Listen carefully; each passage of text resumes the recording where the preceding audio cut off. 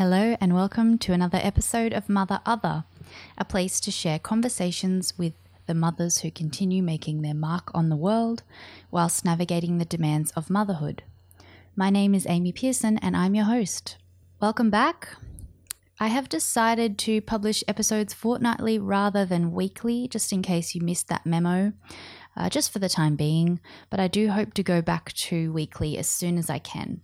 To help with this, I have gone and created a Patreon page. So if you love the show and want to hear more, or you'd just like to show a bit of support for a hardworking mum, head to patreon.com/motherother and you can support us for as little as $1 a month.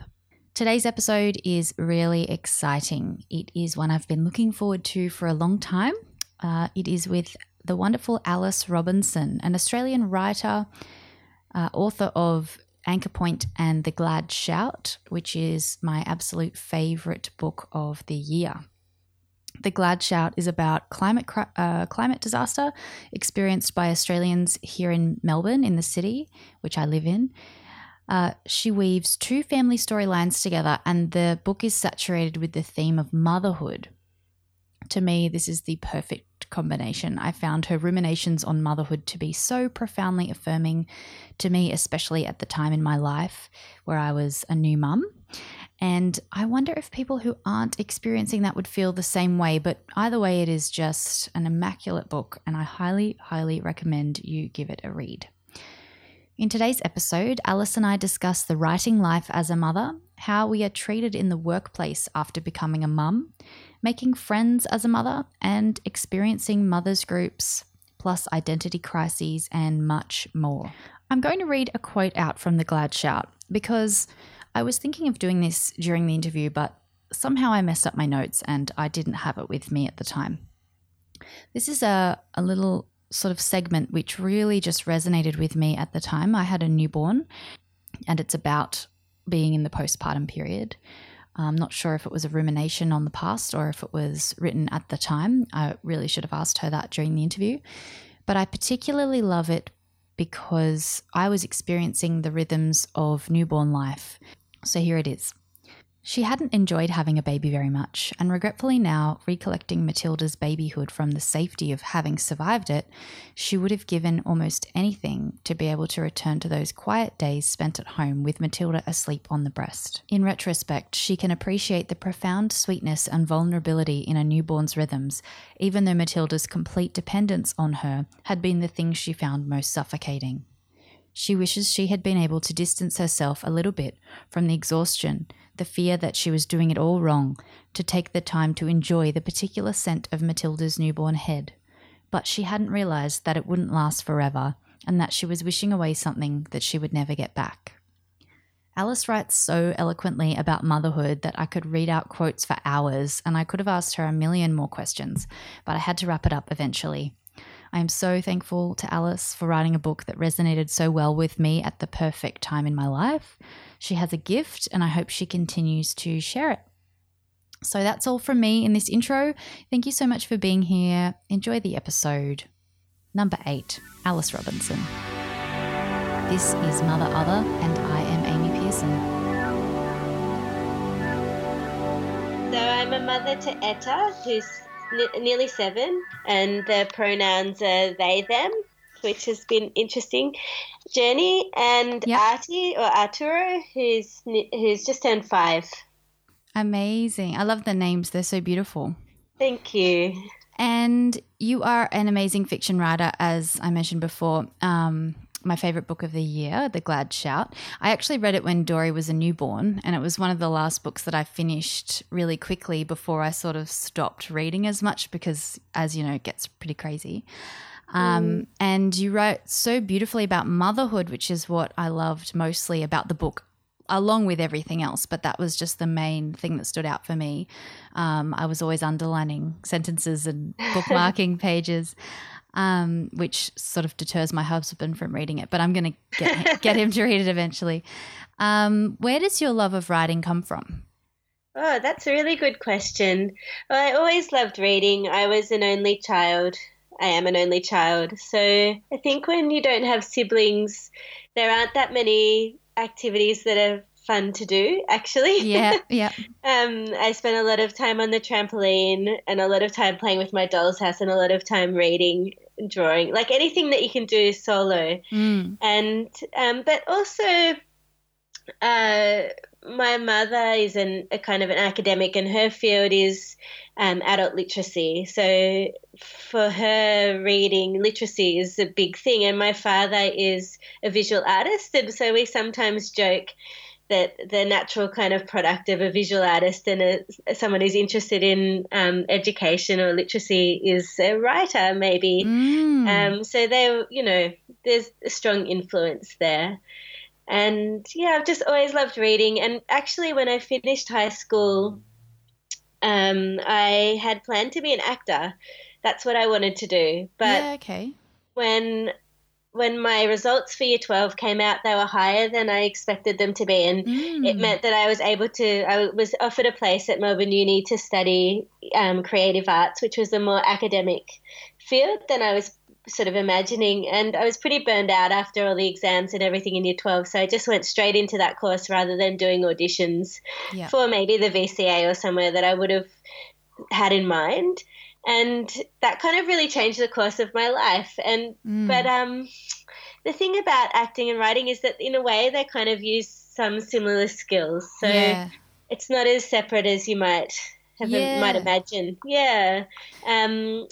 So it's been a really interesting journey. I mean, in a way, I was probably always a better writer than actor anyway. Okay. So yeah, I'm really it worked out for the best. Yeah, that's right. Yeah. And I went to your Melbourne Writers Festival talk on motherhood with Clementine Ford, I loved it so much. And you mentioned that you said specifically, I didn't have the kind of mother that I wanted to grow up to become. I was wondering if you could expand on that for me. I think I had a really my mother's amazing in many ways, and but she wasn't the kind of mother who like baked cupcakes, for example, that. She didn't kind of fit with the cultural ideal of what mothers might be, and I don't think I do either. I mean, who does really? It's a made up story about mothers, but totally. Perhaps when I was a little kid or somewhere along the way, you kind of ingest that cultural story about what mothers will be like. And maybe even more so by the time I was an adult, I had really latched onto that. So that when I became a mother, I kind of thought that I would be transformed into that, which is absurd because, as I said in that piece, I didn't have that kind of mother. I don't necessarily understand that vision of womanhood even. Yeah. I'm not that kind of woman, so why would having kids suddenly make me into that kind of mum? I don't know.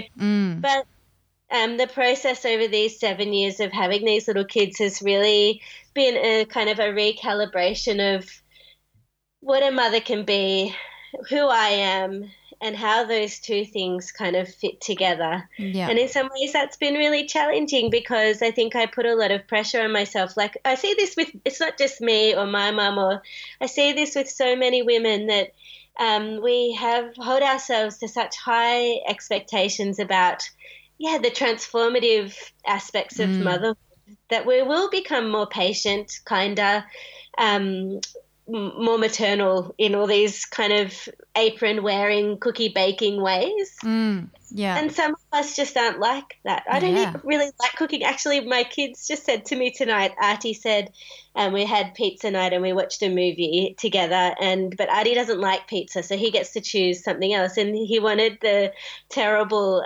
packet macaroni. Oh, yeah.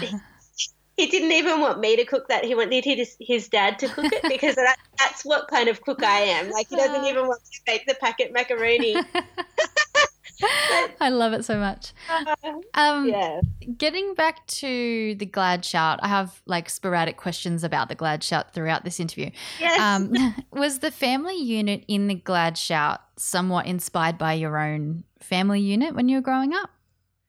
No, no, not really. Okay. That's an interesting question too. I don't know where these characters come from. I mean, some of it is obviously drawn from life, but in a way it's more like the emotional nuance of the characters or their internal lives or something or what they feel or what they understand about the world is more truthful, but they're kind of relationships to one another and who they are in the world is kind of fictionalized, and it comes out really organically. I'm not a very good planner when I write. Mm-hmm. Some writers seem to be able to conceive the whole story and the characters in advance, but for that book in particular, it was just a matter of, like, I had the issues, of course. I was interested in climate change, and I knew I wanted to write about that. But in terms of who those characters would be to tell that story, I didn't really know until I started writing. Yeah, okay. In a way, I suppose all of the characters are a little bit like me. Like Isabel, the main character, her mum is that kind of career woman. She's a real estate agent. She has an idea about what constitutes being a good parent and giving her kids a good childhood. And for her, that means a good education and a lovely home. Yeah. And I guess in some ways that was my experience of childhood. And it's also kind of what I think about being a parent too. Mm. But her child doesn't necessarily appreciate those things or think that they're the right things to focus on. Yeah, which is always the way.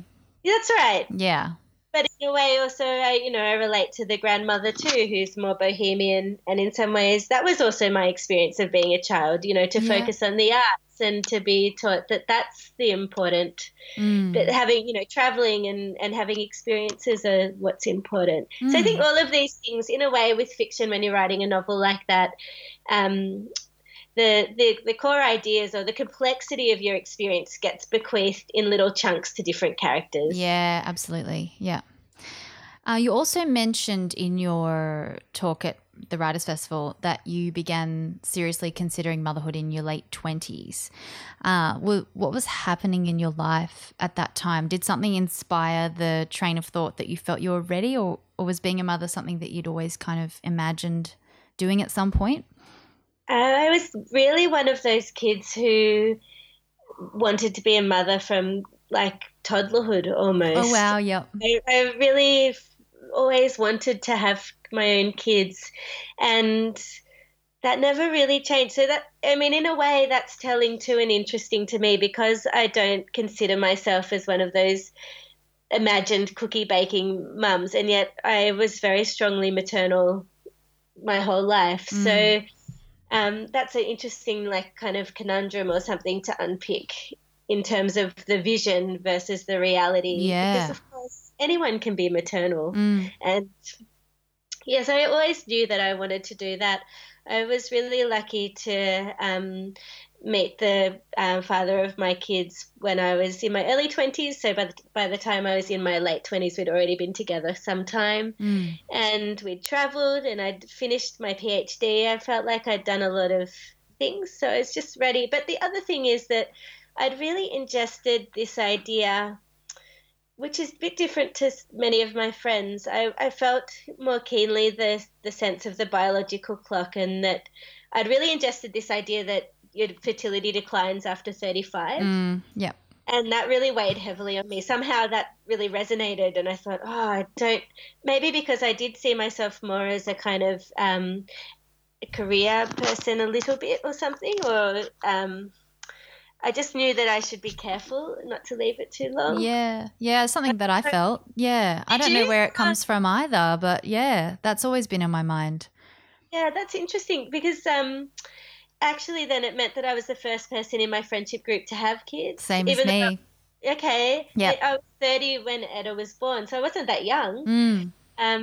But yeah, it's hard to be the first, I think. Yeah. It comes with a lot of struggles and responsibilities almost. And a bit of loneliness too. Yeah, absolutely. Yeah. And that experience for me was also compounded just because we'd also moved out of the city to the country, so I didn't I didn't have a support network around me when we had that first baby. And also it meant that my identity crisis, which I think happens to everyone in some way or another when you have that baby, was more profound, I think, because I wasn't in my normal environment. I didn't have a support network. I kind of made everything harder. Yeah, that sounds really hard. Yeah. Did you feel the need to, before you were making that decision, to decide between your career and motherhood, or because you'd finished your PhD and you sort of, were you already writing at that point? Yeah, the PhD was in creative writing. Okay. And I'd submitted it maybe like really close to the end of the pregnancy, it felt like. And as I say, like this baby was really wanted, and I'd always, for many years, imagined what it would be like, which is also interesting actually, because my husband said to me, like little boys are not invited to imagine fatherhood from age 3 or whatever it is. He said, you had many years to imagine and to concoct a lot of stories about what it might be like and maybe to prepare in other ways. Whereas for him and for many men, it's not until really that baby arrives that they're going into that kind of, wow, what is this going to be like kind of headspace. Yeah, okay. And yeah. I think in some ways for me, that compounded the kind of the tussle between the fantasy and the reality, because I'd been thinking about it for such a long time. But I'd submitted the PhD and I was ready to really sink into motherhood. I thought, this is what I'm going to do now, I suppose. I did have the novel manuscript for Anchor Point, the first book, but okay. I also had pretty low expectations about what was possible with that, because I knew had been told by every man and his dog that being a writer was hard, that it was impossible to get published. Wow, yeah. And I just kind of thought, okay, maybe that's the case. But then when Etta was 6 weeks old, a publisher called and said they wanted to publish it. So I'd sent it into a firm press. I just sent it into the slush pile where people say manuscripts go to die. So I didn't expect anything to happen. Yeah. But I'd sent it in just before Christmas and they cleared out that slush pile over the holidays and took some of the manuscripts away to read on holidays, and mine was one of them. Oh, amazing. And you would probably relate to this, Amy. When the publisher called, I was asleep with the baby, when you finally succumb to like trying to rest when they do. Yeah. And I got this message on my phone and I thought, oh my God, maybe I've missed the chance. And I was asleep. Oh, no. But of course, that wasn't the case. Yeah. Oh, that's so sweet. But, oh, absolutely. Like I imagine being one of the people reading that manuscript and being like, yes, this has got to be published. That would have been a great job to have. In your case, writing during early motherhood, especially after you'd found out that novel was getting published, was it something that you felt the urge to do, or were you sort of in the lull of motherhood and you didn't really have? What happened? So it was complicated, because from that moment when they said they wanted to publish the book, then there was deadlines and work that was required to happen in editing and things. And it was like having to learn an entirely new skill from scratch, because of course you're really exhausted, as you know. Yeah. And the way that you have access to time is completely changed. And that was quite challenging. I don't even know how I did it, really. I think I called in a lot of favors and people would look after Etta for a few hours, even 1 hour, and I would just madly go and do what I could on the manuscript to get it ready for publication. And then after Anchor Point came out, again, my expectations were really low. I never expected it to get published crazily, even though I'd done this PhD. And then when it was published, people said, oh, well, you won't sell many, or people would say, where can I buy this book? As though I'd be like opening the boot of my car. And, oh my gosh. You say, well, you can buy it in a bookshop like other books. But so I was kind of coming from that place, which in a way protected me from, I don't know, if you've got low expectations, I guess you can only be pleasantly surprised, hopefully. Yeah, that's true. But of course, now I think I should have backed myself more. But that was sort of where I was operating at. I guess it's hard when you have no experience in that sort of right. Yeah. Especially when you're in that fragile state after giving birth to a baby. Like, yeah, that's full on. I think part of the protective agent was also the baby, because, you don't have time to fret or worry or dwell. You're just getting on with it. But then Anchor Point was longlisted for the Stella Prize, and, it was reviewed beautifully in the newspapers and people were reading it. And once that had happened, I thought, oh, I've written a book that people have responded to. And I desperately didn't want the story to be that I'd done that, then had children and not been able to do it again. Yeah, of course. Which also is a lot of pressure to live under and unnecessary pressure. But you do these things to yourself, don't you? Yeah. You just, And also because the motherhood and the writing suddenly became so intertwined, like it was like I became a professional writer at the same point that that baby arrived. I don't know, I was just desperate to make good on the promise of the first book. So then I kind of committed to writing the second book. Yeah. And I'm glad I did. I haven't read the first, but I feel like you obviously came back even bigger and stronger than the first because it's been so successful and it's such a great book too. So I don't know. I feel like maybe motherhood was the perfect thing for you at that point. I think so. And also it's interesting because the first book is also in a way about motherhood. Oh, okay. But it's told from the child's point of view. And the mother in that story is a kind of ambivalent mother. She leaves the kids. And I always felt that she was kind of a baddie, if you like, or she was a reprehensible woman in some ways. But now I really have, my allegiance has shifted. Okay, yep. I feel like we all, once you've got kids, you can understand how people struggle with the role. Oh, absolutely. I'm going to probably keep referring back to your talk at the Writers' Festival because I recorded it on my phone because I was like, I needed to re-listen to it and I got so many pointers from it. And I gained a lot of perspective from it. But you said that pre-motherhood, you saw it as a chance to be airlifted away from your core identity and into a persona that was much less complicated, which made me laugh really hard because this whole podcast is about how complex and transformed our lives and identity can become post-baby. Can you talk about your experience with this becoming a reality? Do you feel less complicated as a mother than you were pre-baby? Yeah, that's really interesting. Also, all this stuff's so interesting to me. I feel like when I had that baby, I suddenly became like some kind of anthropologist operating in a foreign land because I felt like, motherhood is universal. The interesting thing about it is that it's the most ordinary thing that can happen, but it's also the most extraordinary when it's happening to you. And I felt like, why do I know so little about this condition that I'm a product of and also is happening everywhere? How can I be so woefully ill-informed about what is involved with this and how cataclysmic it will be on my life? That seems bizarre. I remember going to the first mothers group meeting that I was able to get to, and Etta was probably like 6 weeks or 2 months old by then, because I was one of those people who thinks they won't go and they don't need it.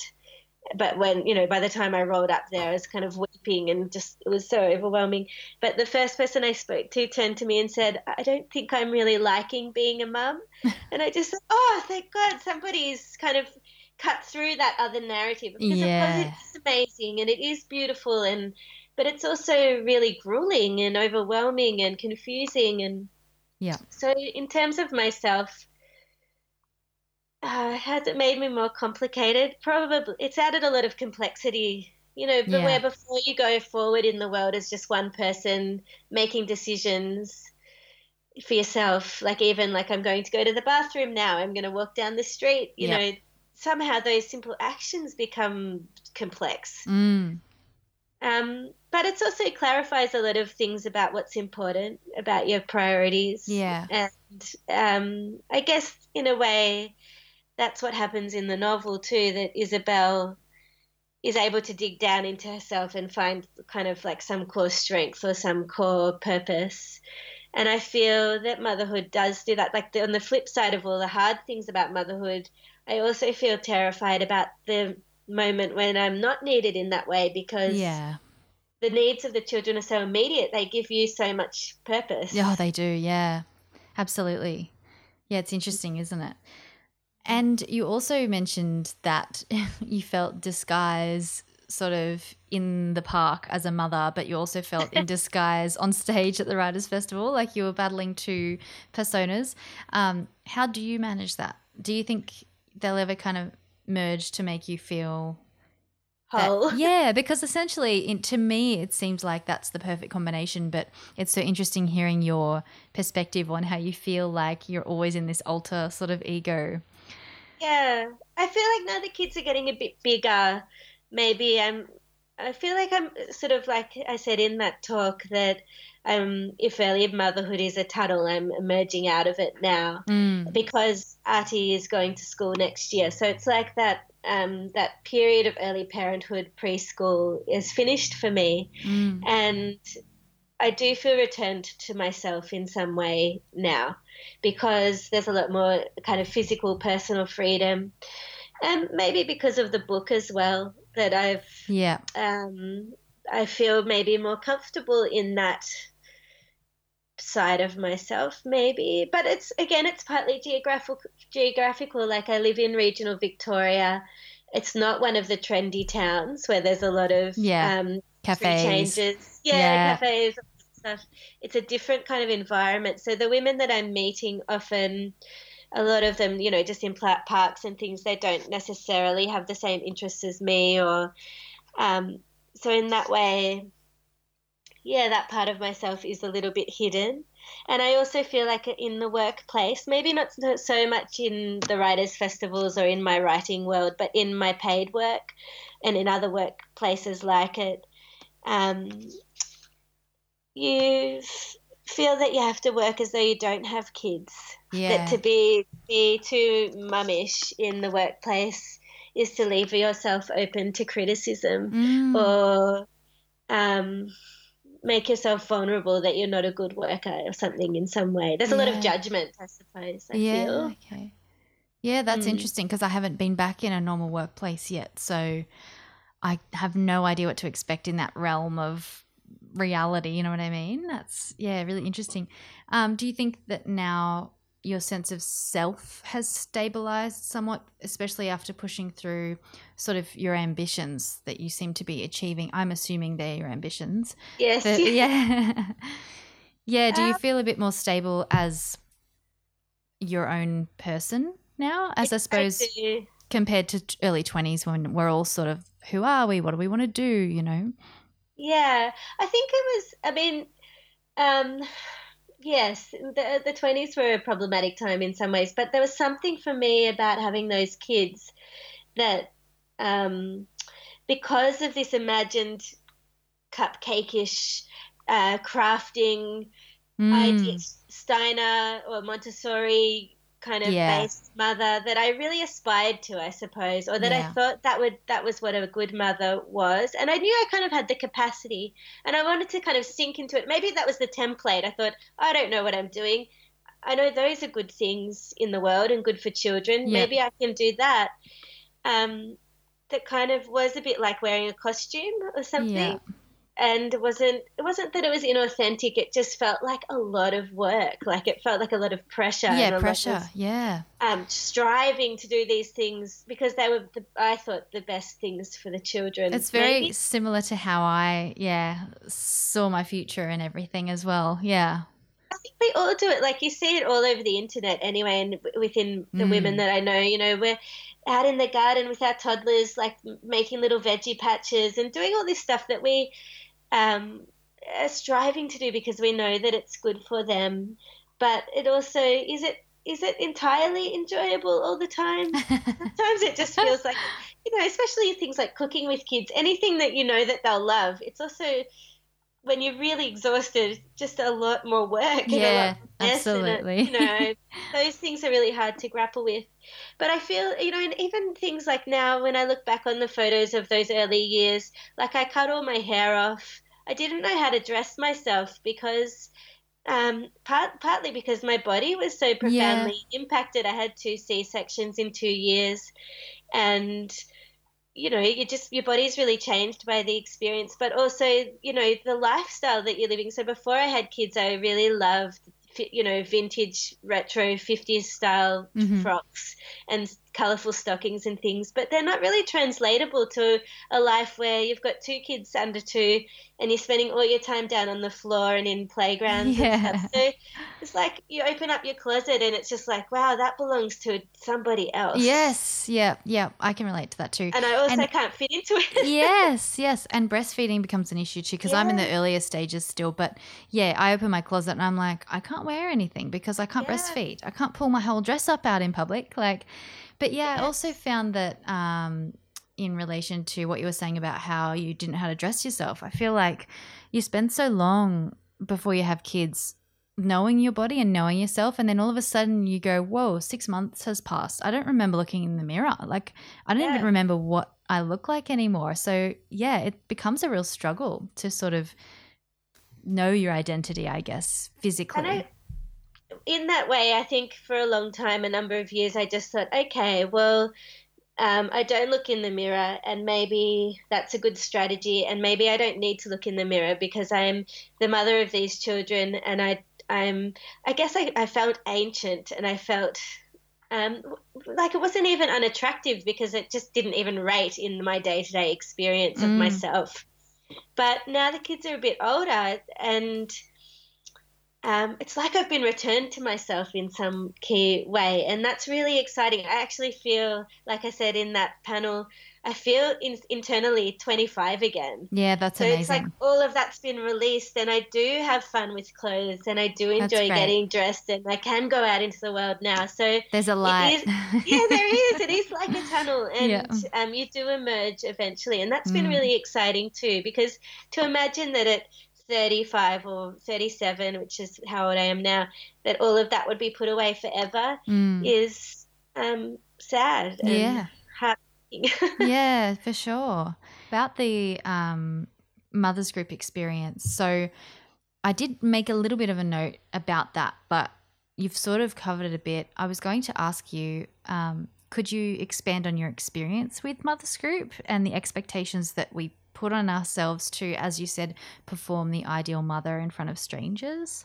Yeah, I still suffer from that a lot. I sometimes, especially with 2 little kids, and I can only imagine that if you've got 3 or 4, it's even more profound, that you feel like going out in public is not only logistically hard, but you're drawing a lot of attention all the time, and the kind of fear about controlling kids, which we put on ourselves, because often in public spaces, women with children are subjected to a lot of judgment about the kids' behaviour. Yeah. So sometimes I do feel like, I can't take my kids there. It's going to just be too hard. And what the hardness is can I get these kids? Can I bring my skill as a parent to bear on these children so that they will behave in a way that is acceptable to other people? Oh my God, yes. You just summed it up so well. God, what a lot of pressure to put on yourself. And it prevents you from just going down the street and getting milk and bread or whatever you have to do.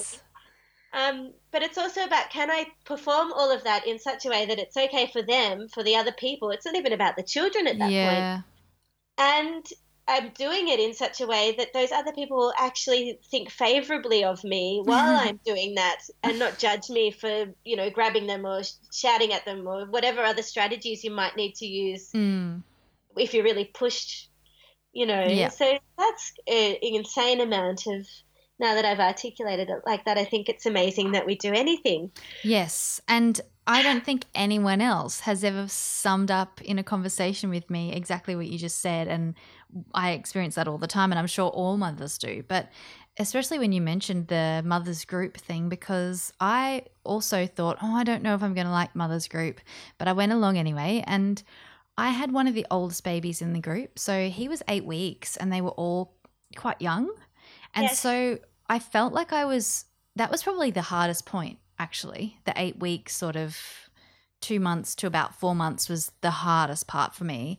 And I didn't know any of these. Why do you think that is? Why was it the hardest? I don't know. I guess I'd come out of the newborn lull, and he'd woken up a little bit, and I was, like you said, just going out into the world and trying to wrangle this baby that cried at all these points that I never expected when it would happen. And I thought I knew what I was doing, but I didn't when I was in public, and it was the judgment and the overwhelm, and feeling pretty isolated. And especially my partner was back at work as well, so I was alone a lot of the time. And I remember going to Mothers Group, and there was a lot of really lovely people there, but I just felt like I was on a completely different point of the timeline to them. And so I didn't feel like I could ask them for help or they would understand, because they all had these really sleepy newborns. And I felt like he was also kind of a big baby, so he was kind of awake really early and just very he's the funniest and the most amazing baby, especially now, but he was really hard to handle at that point, and I just felt so overwhelmed. I think I only went back once, and at that one time that I went back, I was so emotional that day, and he was so emotional that day that I didn't even go in. But I know. But I do have a lot of mum friends with babies the same age, so I wasn't completely alone. I have a great little circle, and I also felt like I didn't necessarily need mother's group as much as some other people would have. But if I had have needed that, it was so overwhelming. I salute people that continue to go to those things because it's so intense. I think for me it was just a matter of survival because we'd moved to this new town.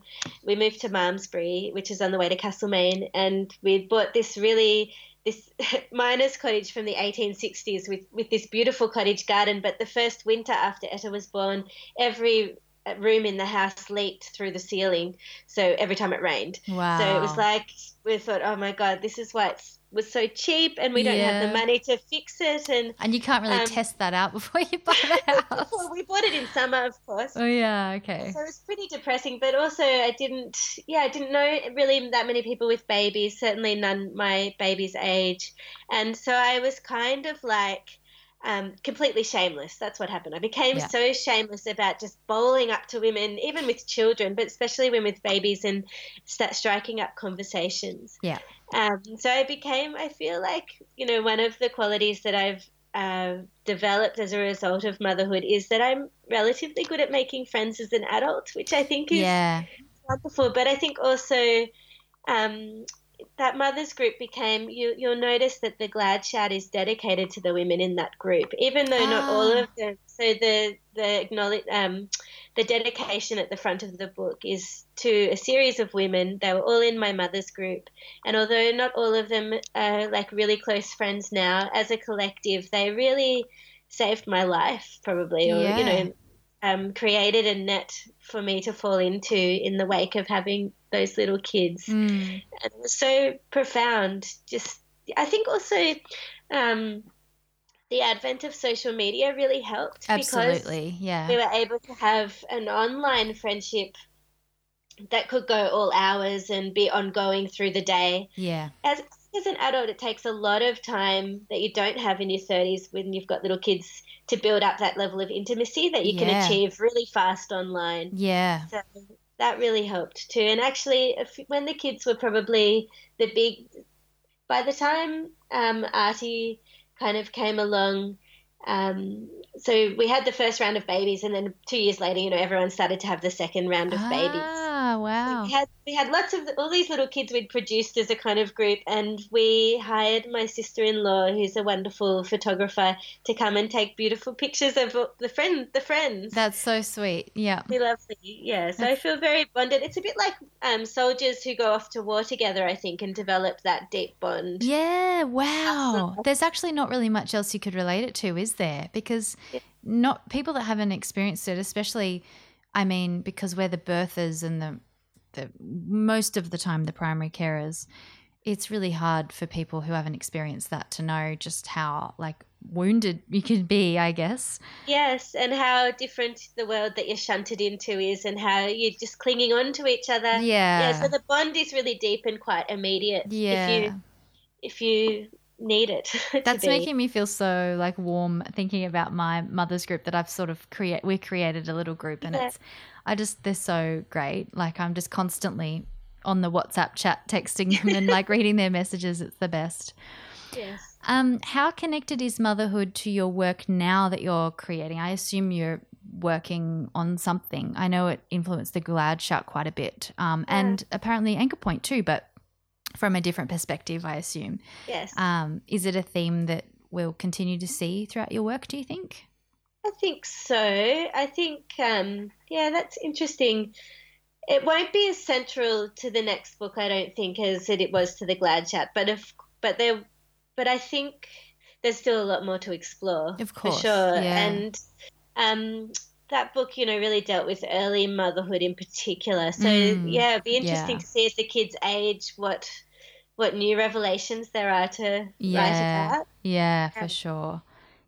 oh gosh, I'm just thinking I could have written so much in this to talk to you about because I've just got so many little paragraphs underlined. Like, it's just amazing because I was reading it in the newborn phase. So I was just going, oh my God, this is exactly what I'm feeling right now. Oh, thank you. That's so meaningful. Yeah, because I mean, writers are so important because a lot of the time you as writers are writing things that other people are experiencing but can't put into words that are so profound, and it's just really comforting to have that connection, you know? It's so beautiful. I feel like when I finished that book I thought, right, whether or not anyone relates to this or not, like, or even likes the book or reads it, I feel like I've said all the things that I've had to say and have been kicking around in my mind for these, 5 years or whatever it was. And I've said them all now, and so I can kind of put that to bed. Yeah, it's amazing. It's like you can put it on your shelf and it's this incredible, like, relic. Yes. Yes. So what is next for you then, Alice Robinson? Well, I'm trying to write something new, but again, with family life, and this is one of the things you'll already be experiencing, the gears just keep shifting, or the landscape shifts all the time. Like, you just get comfortable with one stage and it's like, oh, what am I dealing with? Like, absolutely.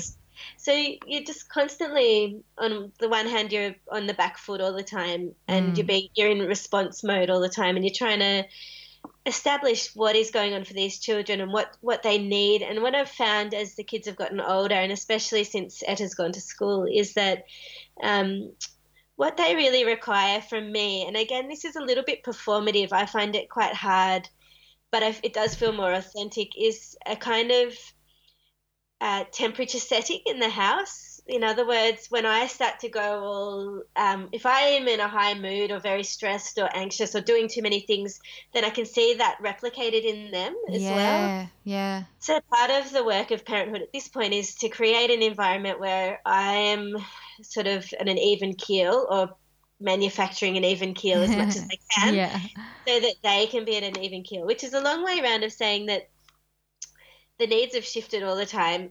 It's partly about keeping low stress, but at the same time, one of the other gear shifts that's happened is that I've taken on a lot more paid work this year at the end as the year's gone on, and so now I have chosen to do my 0.8 role 4 days over 5 days, so that I can pick Etta up from school every day and Artie and bring them home for that 3:30 to bedtime part of the day, where my work is just that, trying to provide a really stable, calm home life in that part of the day. And although that's really great for them, and I can see how so we're not getting the same kinds of pushback at bedtime. They're quite calm. They go through the motions of that lovely evening time with me rather than fighting, which is what they do, I think, when they feel they're not getting enough time with me. Yeah. And but it does mean that in terms of my writing, that gets pushed to after they're in bed, a bit like your podcast. Yeah, of course. And that's not ideal, but as they get older as well, the other thing I'm trying to settle into more is that everything does shift really fast. So although I would love to have a full day or 2 or 3 or whatever for my work, I know that will come. Yeah. And I think I was quite freaked out when they were babies about the extent to which my freedom and my life was being curtailed, even though I'd chosen it. Yeah. I think the realities of how much time and how much energy and how much thoughtfulness and how much of yourself you're going to have to give to motherhood is pretty shocking. Yeah, it is. It's a real wake-up call, isn't it, once you're in it? Yeah. And I was pretty stressed about that, I think, because you don't realize, you don't know that it's going to wax and wane. You don't know that it's going to pass that moment. You think you're stuck in that forever. And I felt quite, I just couldn't believe it. But now I know that so this arrangement is hard. I'm just trying to do as much as I can in the time that I've got. And I think that's the other good thing about it, isn't it, that you become pretty ultra productive. Oh, totally. It's the one resounding thing everyone seems to be saying on the podcast. It's like, absolutely, you all of a sudden become this superhuman that can just achieve so much in a small amount of time. and your kind of standards go way down. So now I just think, and it's changed my writing practice because I don't have days and days to work. I have a couple of hours when I'm pretty tired. Yeah. And that changes the nature of the work. So, but that's okay, I think. Yeah. I mean, it's all an experience. I mean, everything you produce is going to be at different points in your life, and they're all going to reflect that in some way, I guess. Yes, and as long as you're just doing it. I do find it hard though because, you've got the children, you've got paid work, I've got my creative practice. Somewhere in there should be time with your partner or time with friends, exercise. Like I just don't see how you can do all of those things in one day. Yeah, definitely not in one day. That's for sure. Needs to be sort of sporadic across. But as someone I interviewed recently said, they don't like the term balance. They like the term blend because it is kind of, I mean, how do you balance? It's not really about balancing, is it? It's more about sort of just cramming it all in at different points and like making sure Whenever it's smooth you if you can, without being too sort of overwhelmed by it all. That is all the questions I have for you. I have really enjoyed this conversation. It's been so fulfilling and like everything I imagined it would be. Thank you so much. It's been a pleasure to have you. So I will hopefully, chat to you somewhere sometime soon. I'm sure our paths will cross again. Absolutely. I can't wait to read more of your work as well. I'm really looking forward to whatever you produce next. Thank you so much, Amy.